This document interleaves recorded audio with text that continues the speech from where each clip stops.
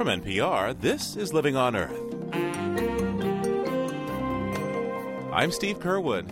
With the popularity of alternative medical therapies such as herbs, movement, and acupuncture on the rise, medical schools have been trying to figure out just how they work. Now the federal government is going one step further by asking alternative practitioners to lead scientific studies that may help open the eyes of physicians and surgeons. When I do aspirin, I've got a pill. I know exactly what's in it. I know the dose. I give it to you, and you take it. When I'm talking about Tai Chi, I'm trying to understand, is it the exercise component that's making a difference? Is it the meditative component? I want to know what's important. This is the difference between the kind of things I have traditionally done in terms of intervention and what we are doing now. New science and ancient medicine, this week on Living on Earth. Stick around. Support for Living on Earth comes from the National Science Foundation and Stonyfield Farm.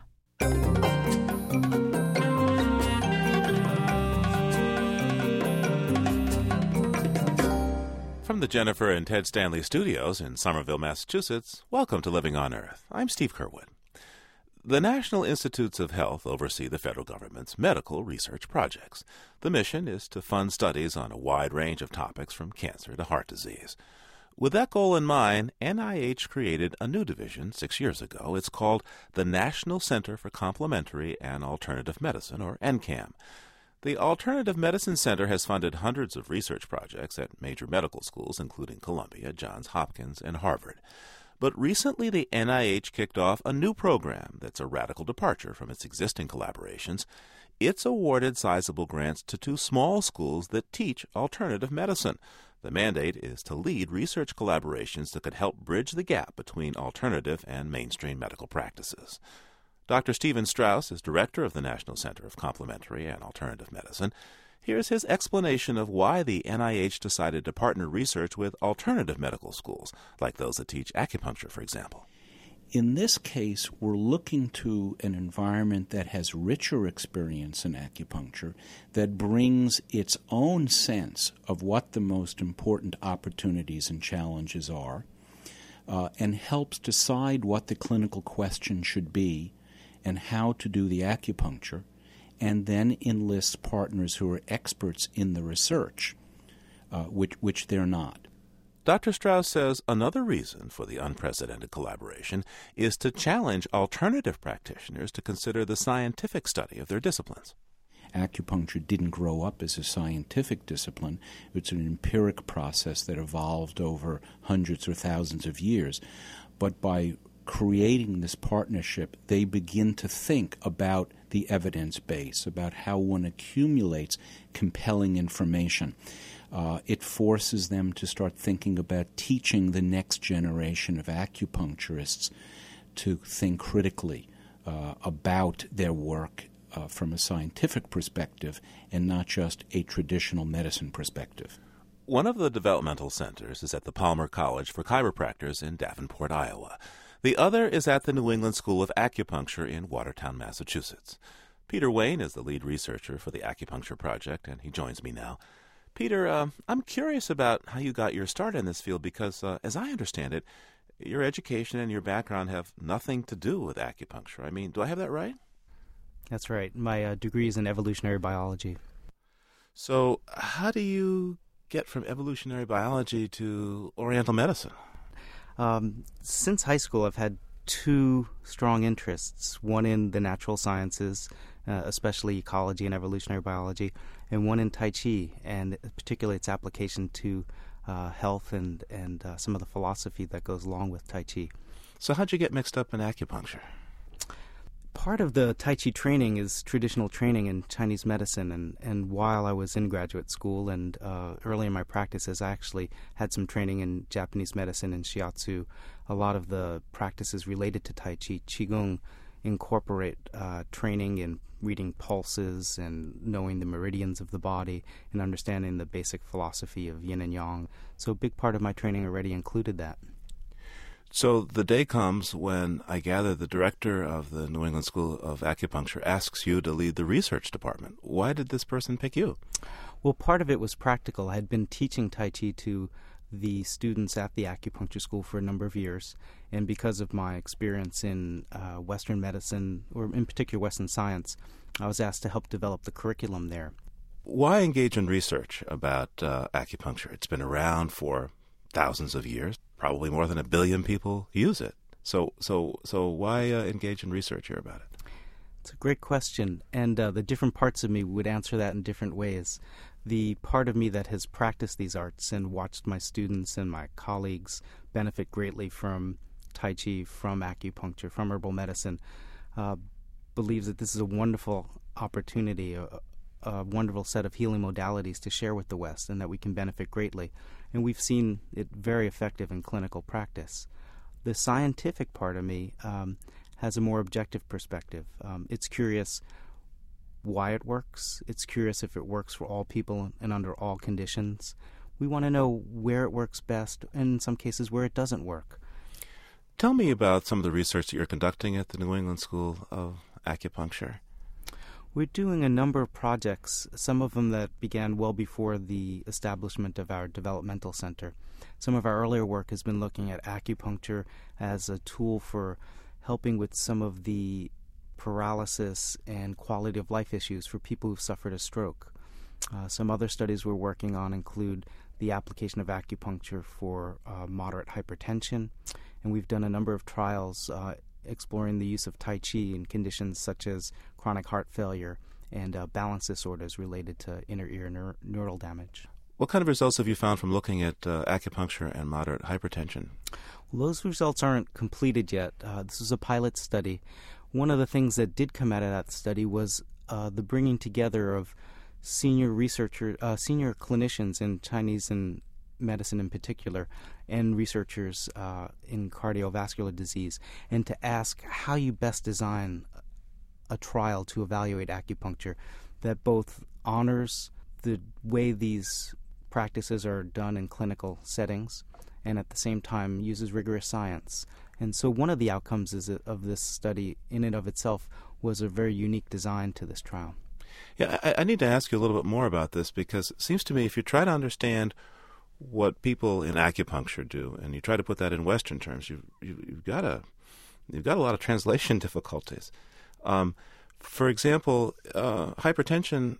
Tell me if I'm wrong about this. Hypertension is something that Western doctors seem to see as one disease, but in Eastern medicine, it's not seen as one disease, right? Yeah, I think translation problem is a really good way to put it. In Chinese medicine, there is no disease called hypertension. For example, in our study, we were able to pretty much categorize patients into one of 5 categories using the diagnostic tools of Chinese medicine, and some of these categories sound quite funny.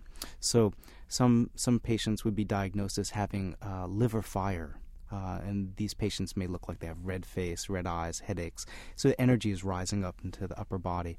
Some of the patients may have liver fire with kidney indeficiency. Others may have something called phlegm and dampness, generally an inhibition to the circulation system. So what's important about that is that each of these groups of patients, depending on the diagnosis, would be treated quite differently.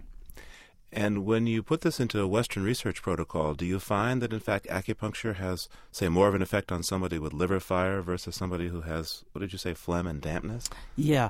The results from this particular study are not available to fully evaluate that, but that is one of our primary goals in that study. Let me ask you about your current studies that you're doing now in collaboration with Harvard Medical School. What are you looking at and why? As part of the developmental center, there are 3 specific projects that we're developing.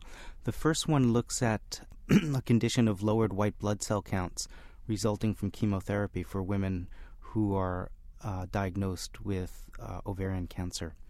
And one of our colleagues at the New England School of Acupuncture, Dr. Weidong Liu, who was trained in China, suggested that the research there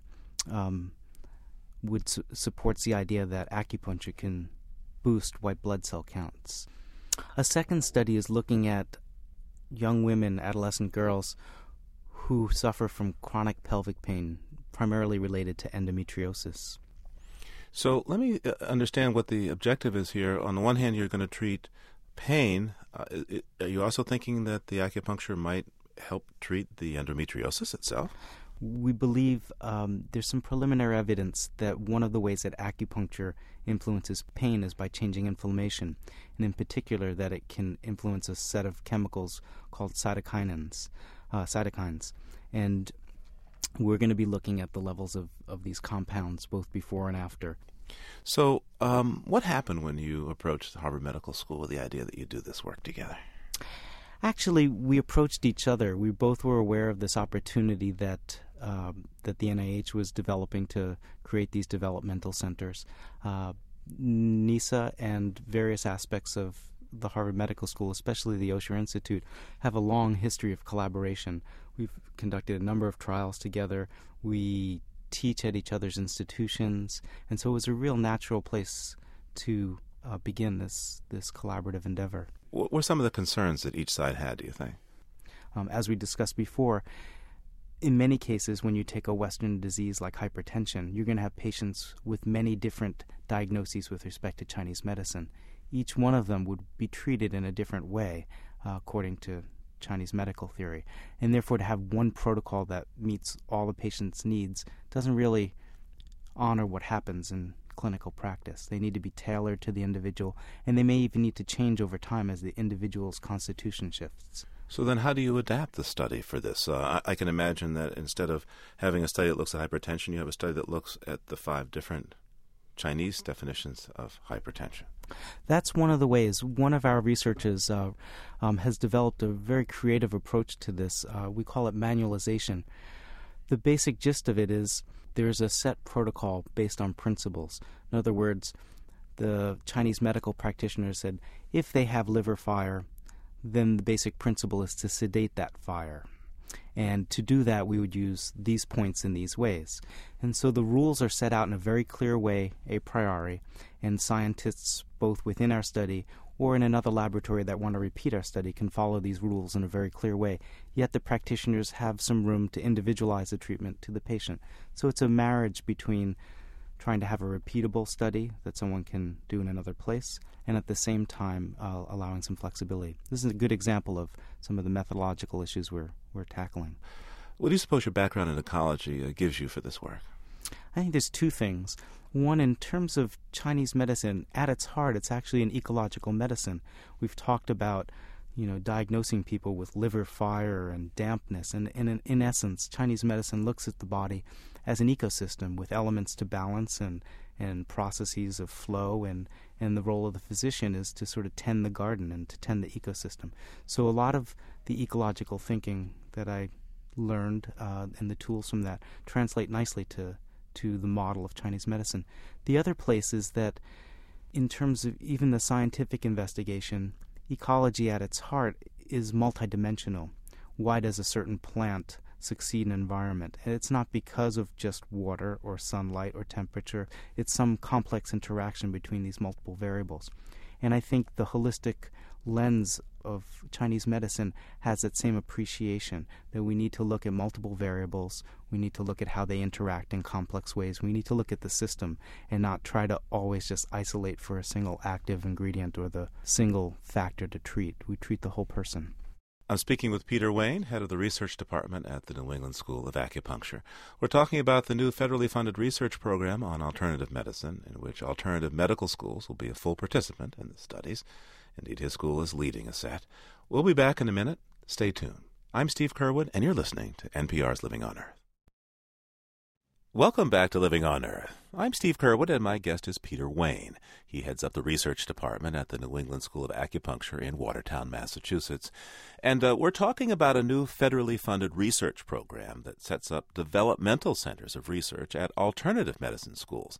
Now, the goal here is to bring alternative and standard American medical practices closer together. And in a moment, we'll be joined by Julie Buring of Harvard Medical School, who's intimately involved in one of these studies. But first, Peter, clue us in here. What is it about Asian medicine that really excites you? I've seen a number of my Tai Chi patients. In some ways, my Tai Chi teaching is my clinical practice, and I've seen thousands of students or patients, so to speak, over the years. And I've seen many of them benefit in ways that conventional medicine just couldn't find the right button to push or the right sets of buttons. One of the cases comes from our recent study with chronic heart failure and Tai Chi. And we were working with late-stage heart failure patients, some of them waiting for heart transplants. And what we saw in just 12 weeks of very simple Tai Chi training, and these are very ill people, was very significant improvements in quality of life. And we also had some very objective measurements. We were able to look at exercise capacity, oxygen uptake kinetics. We were also even able to look at peptides, heart peptides, that reflect heart stress. And most of these biomarkers improved markedly over just a 12-week period. Some of the other things that we saw in these patients was in addition to seeing these heart failure markers improve, we were seeing huge changes in quality of life.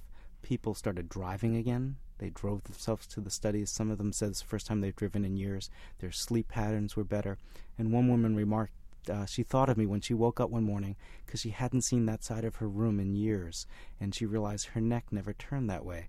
And so these were some of the other things that we saw in the study. One of the things about the Western research method is that you want to randomize the trial, and when you have a bunch of people in the study, you really don't want them to know exactly what's being done, and therefore, in many cases, you need a placebo, that is, something which they think is a treatment or a medicine, but is not. How can you do this with acupuncture? It's a great question. There's been a number of approaches. One of them is to put needles in acupuncture points that are not considered important. In other words, if you're treating someone for depression, you may give them a treatment for stomach disorder. And therefore, you're really comparing whether the treatment for depression is more effective than a randomly chosen treatment. Another possibility is to put needles in other parts of the body away from any points whatsoever to insert them shallowly. But even there, we know that just puncturing the skin can have some effect on the neurohormonal system. Most recently, a number of research groups have developed a placebo needle. It looks like it's penetrating the skin, but really it just folds into itself. So the height of the needle shrinks, and the patient thinks there's no place else for it to have gone but into my skin, and they may feel a little prick. Well, now, Peter, I want to bring in another person who might be considered perhaps your alter ego on this project. As under the structure of the developmental centers, I understand it, the alternative medical school leads the research, but must also collaborate with the conventional one. In this case, it's Harvard. Julie Buehring is an epidemiologist at the medical school there, and she's director of research at Harvard's Osher Institute, which studies alternative medicine. And she's joining us now. Dr. Buehring, welcome. Thank you. So what's the role that you play in this research?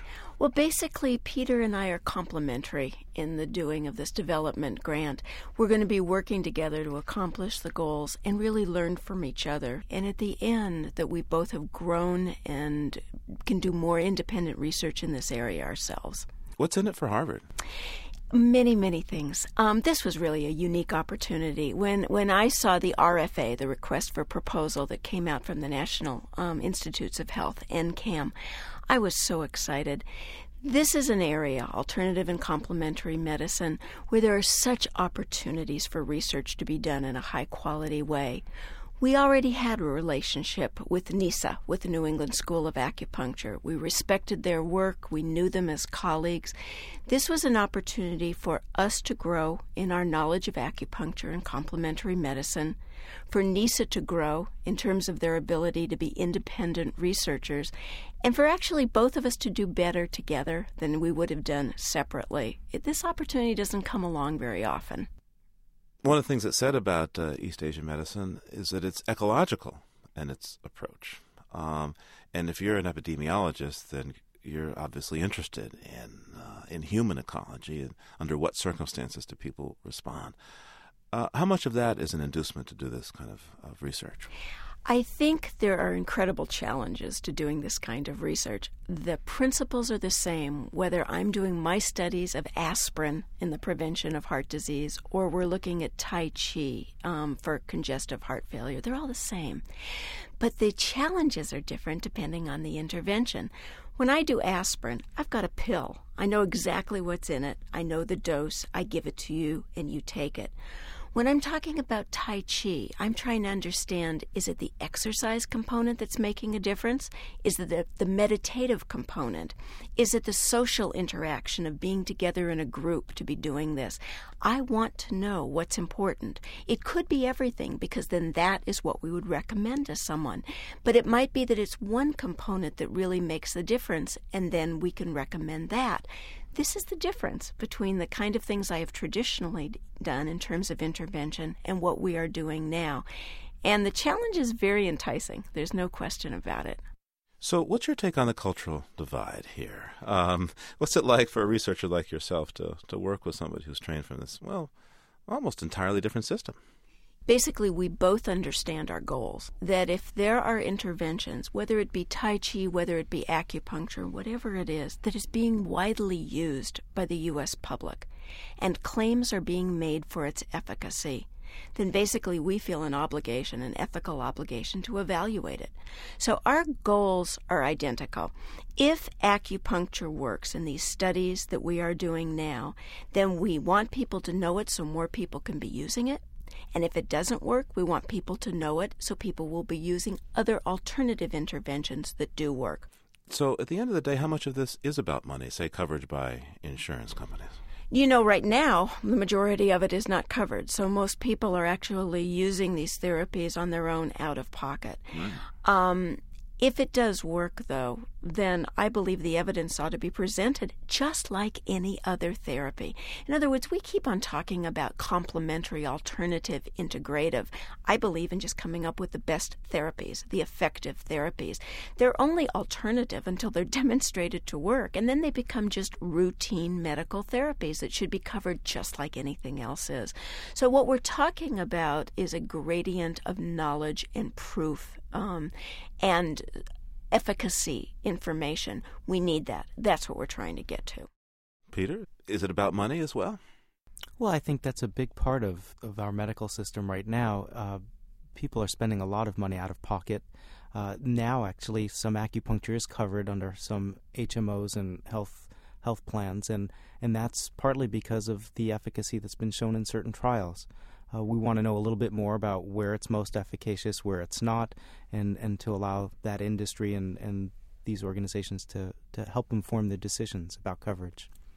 Julie, let me turn back to you for a moment. You know, in terms of rigorous studies, it really there's very little evidence so far. Some evidence, I guess, around dental pain and arthritis that shows that acupuncture is effective, but not that much.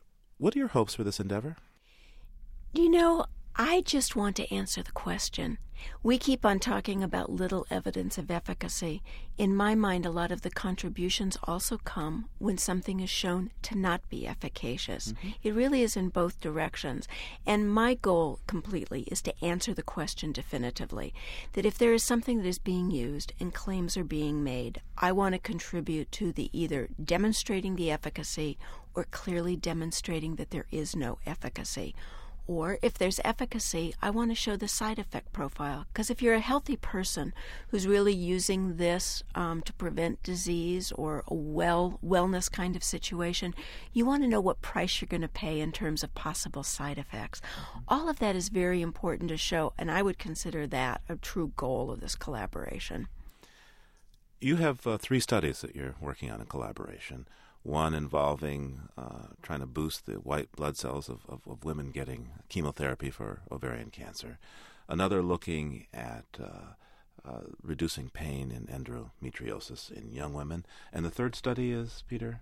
It's a methodological study that centers around how we do a diagnosis in Chinese medicine and whether we can develop an instrument for intaking that information in a training system that makes it more likely for practitioners to come up with the same diagnosis, to be more accurate, to be more reliable, to be more valid. As much as the diagnosis, as central a role as it plays in our medicine, in studies where we have used that, in many cases there are huge differences between practitioners diagnosing the same patient.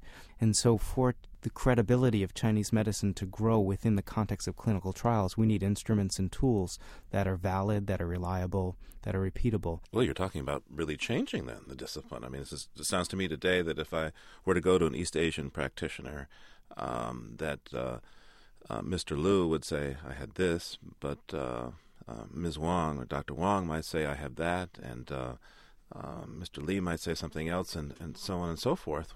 Whereas in the West, you typically would expect to have a single diagnosis, or a pretty good fight if there was a disagreement about it.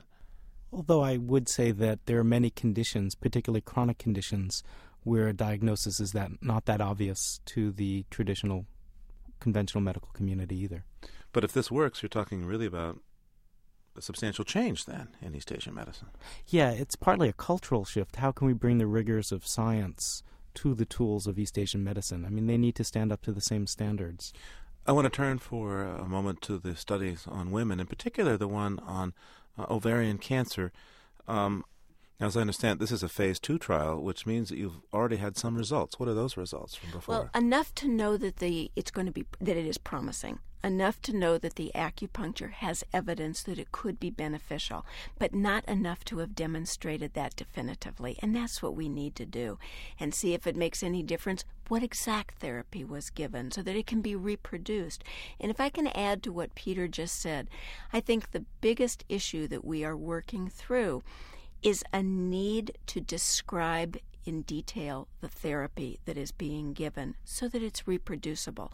Not to make it standard, not that everybody has to do the same therapy, but to put it in a way that we understand what is being done so someone can learn from it and replicate it.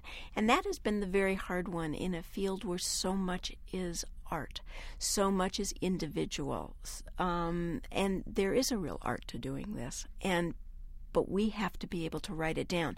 We need to write the methods section of the paper. We need to tell people what is being done, and that's been very difficult a cultural issue that needs to be dealt with. Although there are a lot of things that we don't know the methods on. I mean, for example, for years the tobacco industry argued that we didn't have the exact mechanism linking use of tobacco to cancer, and therefore it wasn't a problem, even though it was pretty obvious that there was some kind of a link to people pretty early on. So could we get hung up a little bit trying to find these details and kind of miss the big picture if we're not careful? I think you've got a good point, but there's two different things we're talking about here. One is understanding the mechanism by which acupuncture could exert its beneficial effects. And you're absolutely right. We may be years from understanding that. We may be able to see its efficacy long before we can understand the mechanism. What I'm talking about, though, is that when I say that acupuncture works, what's acupuncture? What are the components of it that make a difference so that when I go to another person and say, I want acupuncture, I want this that works, what is it that we just tested? So, Dr. Buring, what's it like when you get a bunch of acupuncturists and traditional MDs in the same room to do this kind of research? There's no question that we come in with a feeling of excitement and a feeling of trust, and we have to work through the cultural aspects where we're just coming from different directions. But please never misunderstand. It is no different than putting physicians and surgeons in the same room and trying to work out a trial as putting in acupuncturists and epidemiologists in the same room. We come from different places. Our culture is different. We have to get to know each other. We have to get to trust each other. And that takes a while no matter who the people are. Now, when it comes to the faculty development, and as part of your work here, I gather, is that you are teaching practitioners. Who's teaching whom?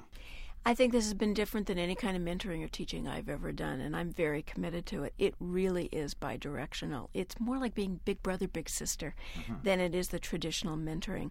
And at the end of it, we both will have grown, and we will both be doing independent work, but I hope we're doing collaboration forever.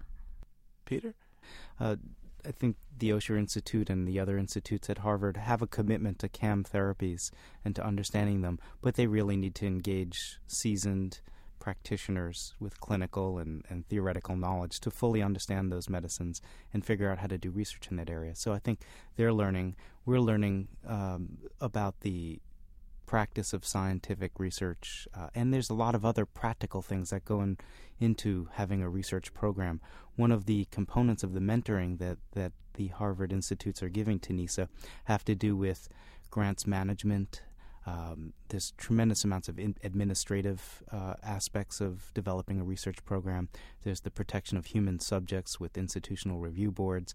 And so for each phase of each component of this research program, not just the scientific component, but administrative, budget issues, etc., we have mentors. And so there's a relationship at multiple levels of the center.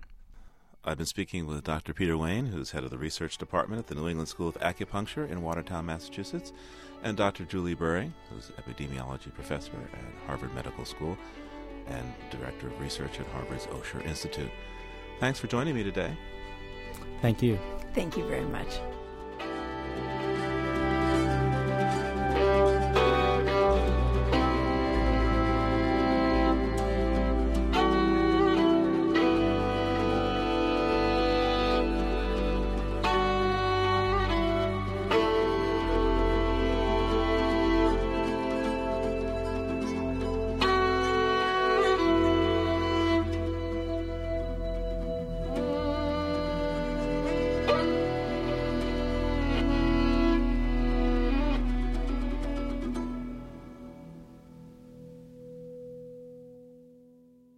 If you like hiking and adventure, if you like breathtaking scenery and the excitement of seeing big and little animals up close in the wild, then I have a last chance invitation for you to join me beginning May 1st on safari in Africa.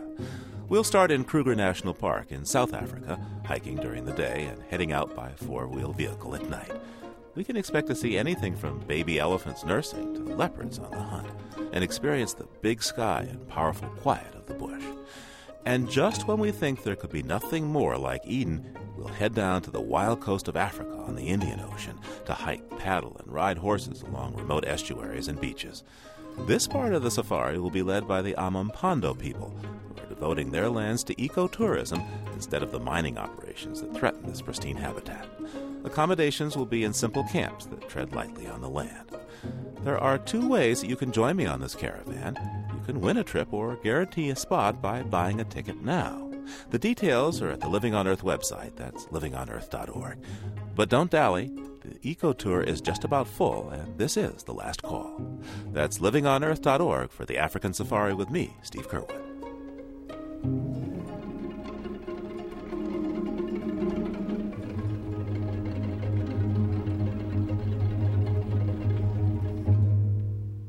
Coming up, a town faces extinction in the face of a drive to create more wilderness. You're listening to NPR's Living on Earth. Funding for Living on Earth comes from the World Media Foundation. Major contributors include the Ford Foundation for reporting on U.S. environment and development issues and the Richard and Rhoda Goldman Fund.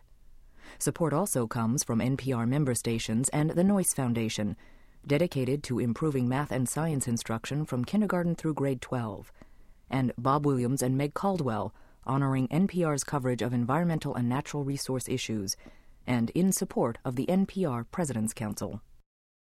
It's Living on Earth. I'm Steve Curwood, and coming up, the songs of winter. But first, just northwest of the New York-Pennsylvania border lies a town in the midst of a forest. It's just 3 miles from the Southern Tier Expressway, but it might as well be 3,000, because when you get off exit 20 and drive the gravel road to the town of Red House, you leave the rest of the world behind. Today, only 38 people live in Red House, and the number gets smaller as the years go by. Living on Earth's Jennifer Chu visited this shrinking little town and spoke with some of the residents about the deal made 30 years ago that sealed the town's fate. Left the Pensy at Red House on the river, oh so fine. Climbed the hills of Bay State, my was quite a climb. Llewellyn France sits in his favorite armchair with his dog Moose at his feet. He's singing a song about the history of his town, a town that grew up around a river, a railroad, and a little red house more than 150 years ago. Is the story of a logging railroad called the Allegheny and Kinzoo. Back in the mid-1800s, rafters would guide their boats down the river, carrying lumber from the forest to the timber mills downstream. Where the river met a small brook, they would stop at a little red house on the riverbank for some food and gossip. As the timber industry flourished, so did the population of the land. A railroad replaced the rafters, and the little red house lent its name to a bustling timber town. Oh yeah, it was a busy place. It was a really booming place. I think my grandfather said there was 5 hotels at Red House Corners down here. Llewellyn, or Hook as his friends and family like to call him, is the highway superintendent and unofficial town historian of Red House, New York. He was born and raised in a farmhouse down the road. Hook is 72 years old and is the 3rd generation of Frances to live on Red House land. My great-grandfather come in here and had a sawmill up in a place called France Brook, and he come in here 3 years before my great-grandmother, and then he built a mill and built a house. Then he went back and they moved all their furniture on a raft down the river. And then his brother, who had been in there, met him with an ox team down at Red House, hauled him up into the woods, and that's where they lived. The elder France Abe made a living cutting and hauling timber. That was back in the 1880s, when there were more than 1,000 residents living and working in the town. Within 20 years, the timber ran out, and the lumber mills moved away. Now, 38 people live along the one remaining road in Red House. Kind of a work truck, if you don't mind.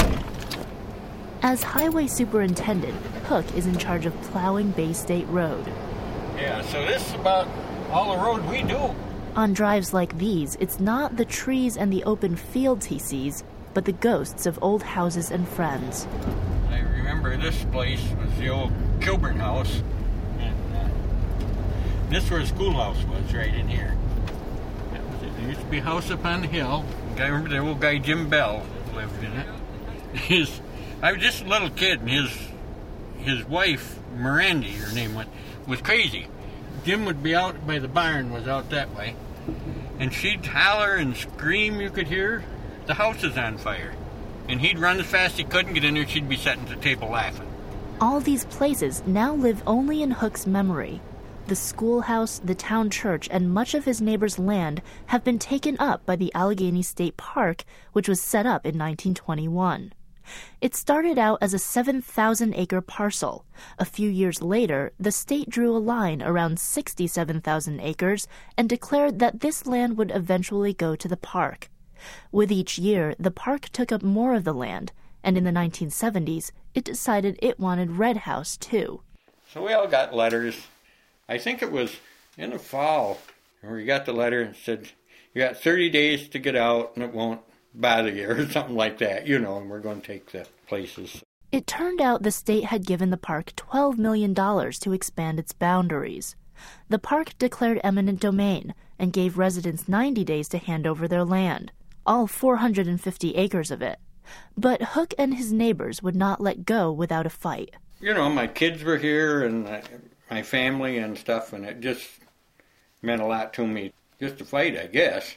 And it must have meant the same to everybody else in the valley, because they all did. Every one of them stood up and fought for it. The people of Red House tried to broker a deal with the park. Then one day they called me over to the building and said, we got a deal that we'd like to propose to you.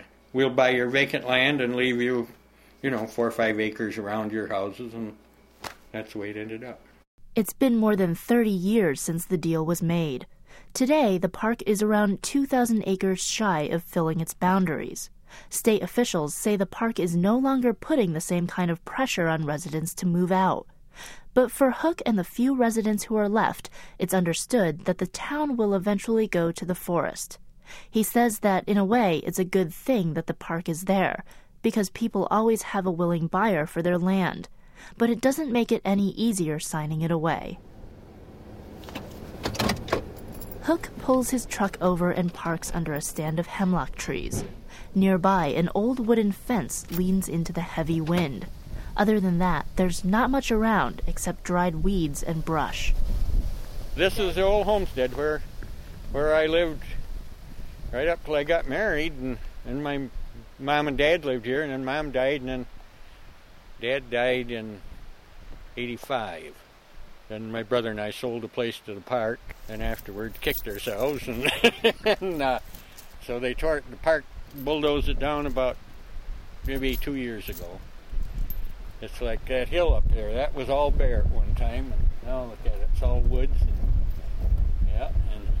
And that's what happens. You just buy it and it grows up to nothing. So. Residents like Hook feel resigned to sell their family land, either for the money or because there's no one left to leave it to. But others just can't let go, even if what they're holding on to is an empty house. Snow on our feet. Jane France lives down the road from Hook's place. She's the town clerk and tax collector, and third cousin to Hook France. She and her husband own 2 properties, their own 6-acre spread, and next door an old white farmhouse that belonged to her mother-in-law, who passed away a couple years ago. And she always had 8 or 10 hummingbird feeders up, and she'd have like 80 hummingbirds around at a time. It was wonderful. And so now, do you ever go into the house? Oh, yeah. It's just empty. We've sold her things. It's just a shell. Nobody's there. It's up to Jane's husband, Red France, to decide the fate of his mother's house. Right now, he doesn't want to sell.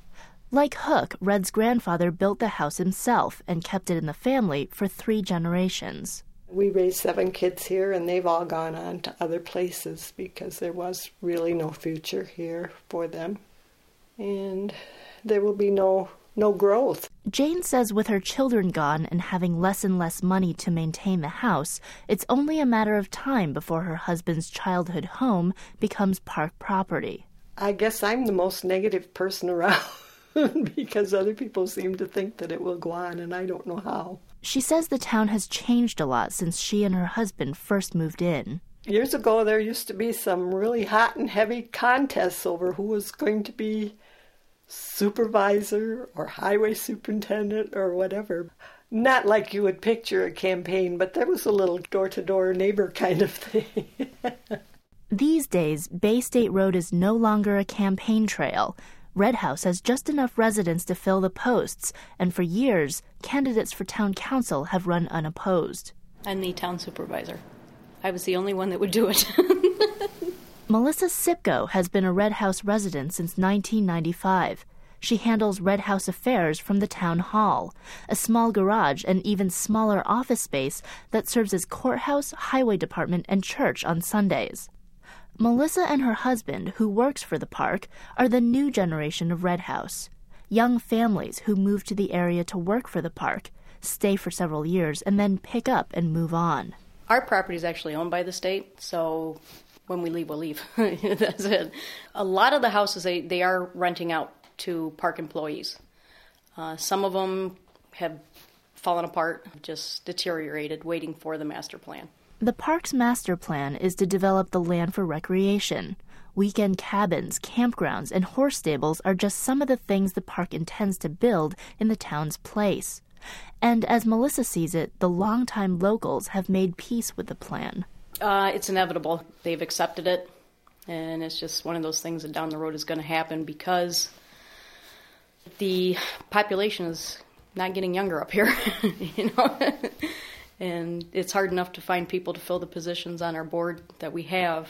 Hook France, the town historian, admits that the story of Red House is nearing its end.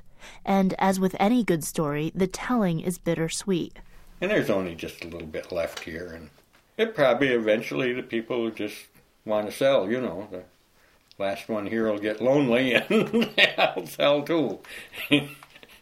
Yep, you come back, and, I wouldn't say 10 years, but probably 30, 40 years, and it'll probably be just goldenrods.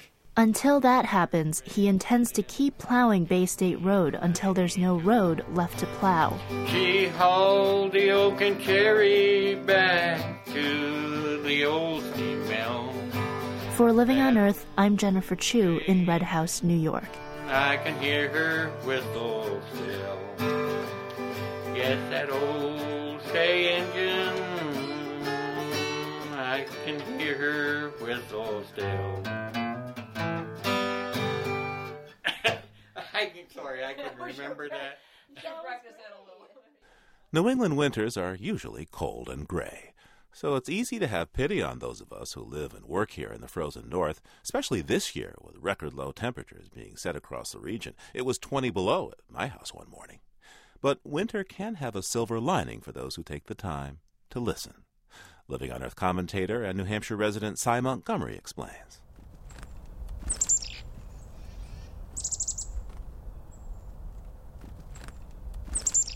At no other time of the year are sounds so sharp.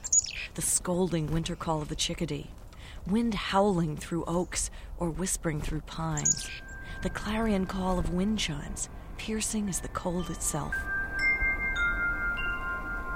Hearing may be the richest sense.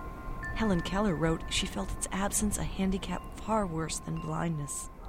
As if to make up for winter's void, of colors muted, touch numbed, and sense sealed, winter's sounds are the most vibrant. Sound travels further over frozen ground. Frozen surfaces are rock hard, so they don't absorb sound, they reflect it. And when the atmosphere above is warmer than the ground, sound bounces back toward the ground. Winter's freeze is like having a sound reflector in the sky. Winter's bareness amplifies and clarifies its voices. Spring and summer are crowded with ambient noise. The sounds of birds and insects, the rustle of animals in the woods, the whisper of grasses and leaves, not to mention the hubbub of so many people and their machines. In summer, leaves absorb sound, especially the higher frequencies. But now, the trees are bare. Summertime's murmurs are hushed, and snow is covered with a hard ice crust. Sound slices through the air, stark, clear, pure. So this is the best time of year, I think, to go somewhere secluded just to listen. Listen for the voice of the wind. The ancients said that Boreas, the north wind, loved a nymph who was changed into a pine tree. Boreas still rages and howls through oaks and maples and beech, but his voice is quite different when he speaks to his love. Listen to the voices of the trees. They creak like rusty hinges as they sway in the wind. Sometimes trees will even pop loudly. It can sound like fireworks, their wood expanding and contracting during sudden changes in temperature. Listen to the voice of the ice. On a lake, sometimes, you can hear the ice squeak or crack or even boom. Even safe solid ice will make a cracking sound as it expands, scary to an ice skater. But if you're walking in the woods, the booming of a lake is like music. And remember, in winter, that one of the greatest rewards of listening can be silence. Orchestras know this. At the end of a performance of Mozart's Fantasy in C minor, 1,000 ears strain for the last note. Silences are different in winter, too. This is not the soft, glowing stillness of pre-spring or the absorbing quiet of swimming underwater. No, winter's silence, like it sounds, is piercing, clear and cleansing, like a shooting star, well worth seeking and savoring.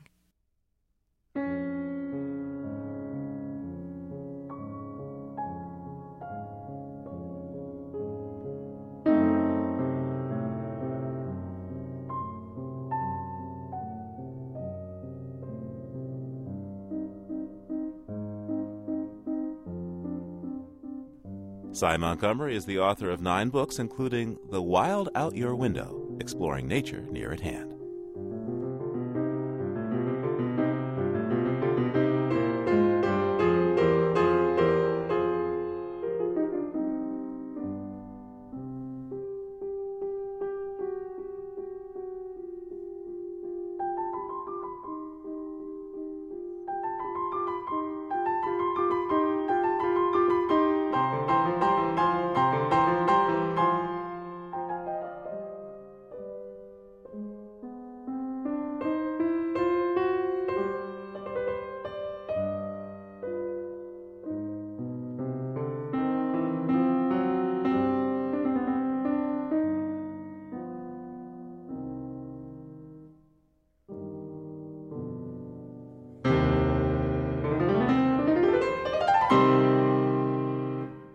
And for this week, that's Living on Earth.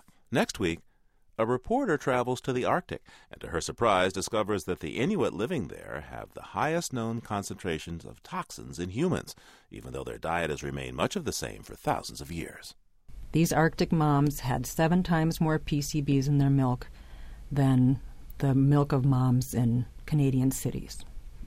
And it was just astounding to these people. They had no idea. The contamination of the Arctic, next time on Living on Earth. And between now and then, you can hear us anytime and get the stories behind the news by going to livingonearth.org. That's livingonearth.org. We leave you this week with the celebration of nightingales. Phil Riddett recorded this pair of Dalius leucinia nesting in a thicket of chestnut trees at Hempstead Forest in Kent, England.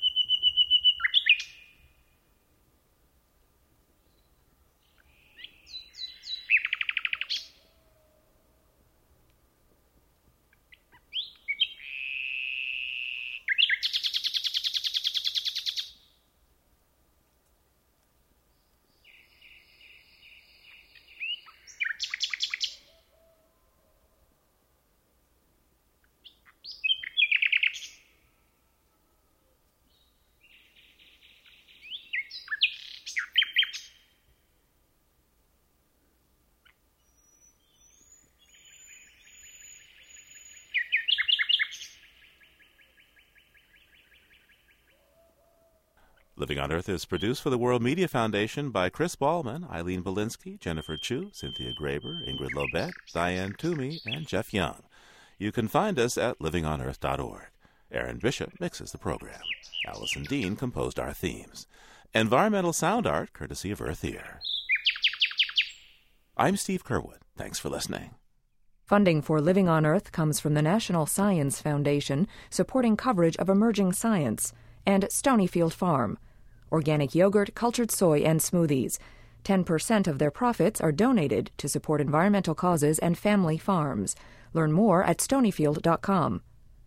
Support also comes from NPR member stations and the Annenberg Foundation. This is NPR, National Public Radio.